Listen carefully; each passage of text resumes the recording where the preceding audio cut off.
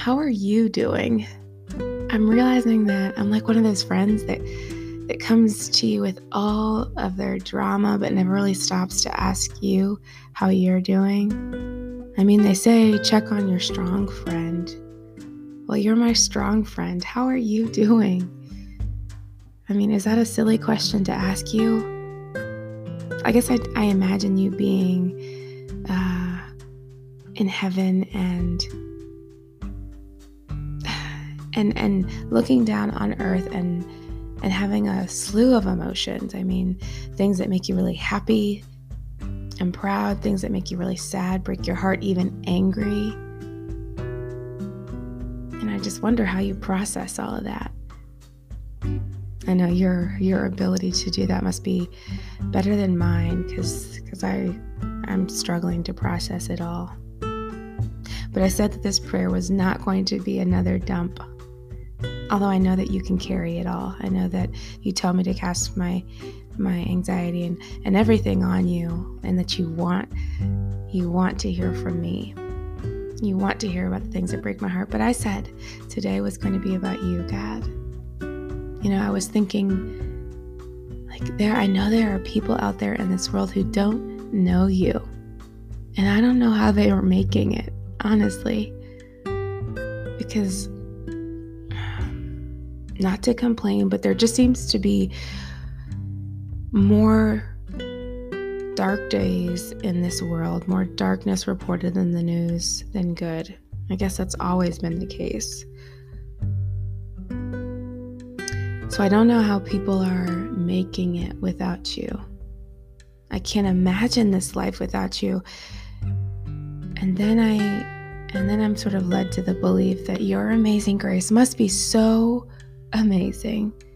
If only there was a better word to describe it, but it must be so amazing that it even covers those who don't know you, who don't believe in you.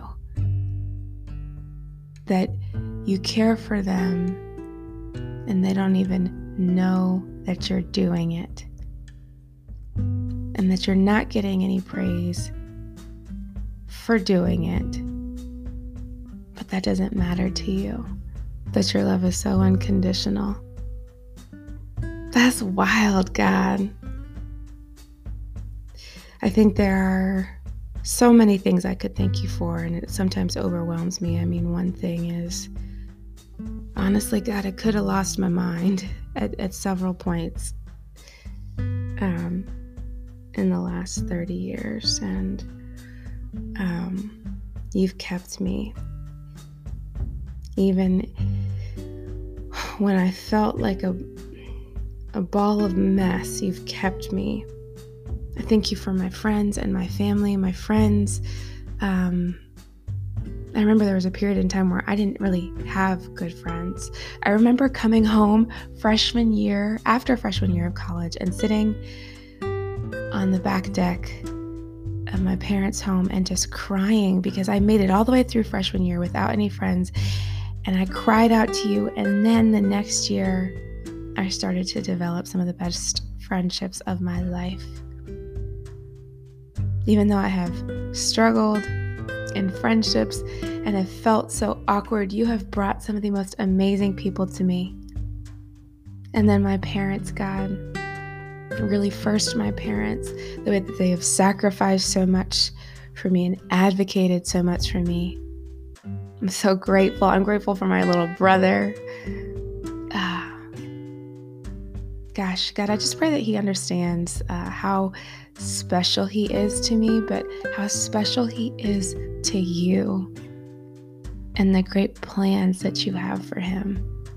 I thank you for my job, even though it can be incredibly stressful. I'm just thankful for a career where I can, at least I think I am, walking in some level of purpose. I thank you for my home and my future home that I'm so excited about. I thank you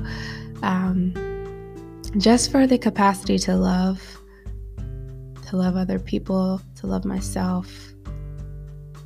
I'm just grateful to be able to talk with you, God. It's 3:00 in the morning on a Sunday, and I have you to talk to. And sure, there are other people that I could call and wake up perhaps and talk to, but with you, it's just 24/7 access. Like, where else do they do that? There is no one else in my life that I can do that with. So thank you, God. Please know my heart and how much I love you. I hope you know. I know I don't always show it. I know some days I go, 24 hours without talking to you, and that's not cool. But I want to go deeper with you. In this new season of life, I want to go deeper. And I want you to know without a doubt that I love you so very much. So Holy Spirit, do your thing. And it's in the mighty name of Jesus I pray. Amen.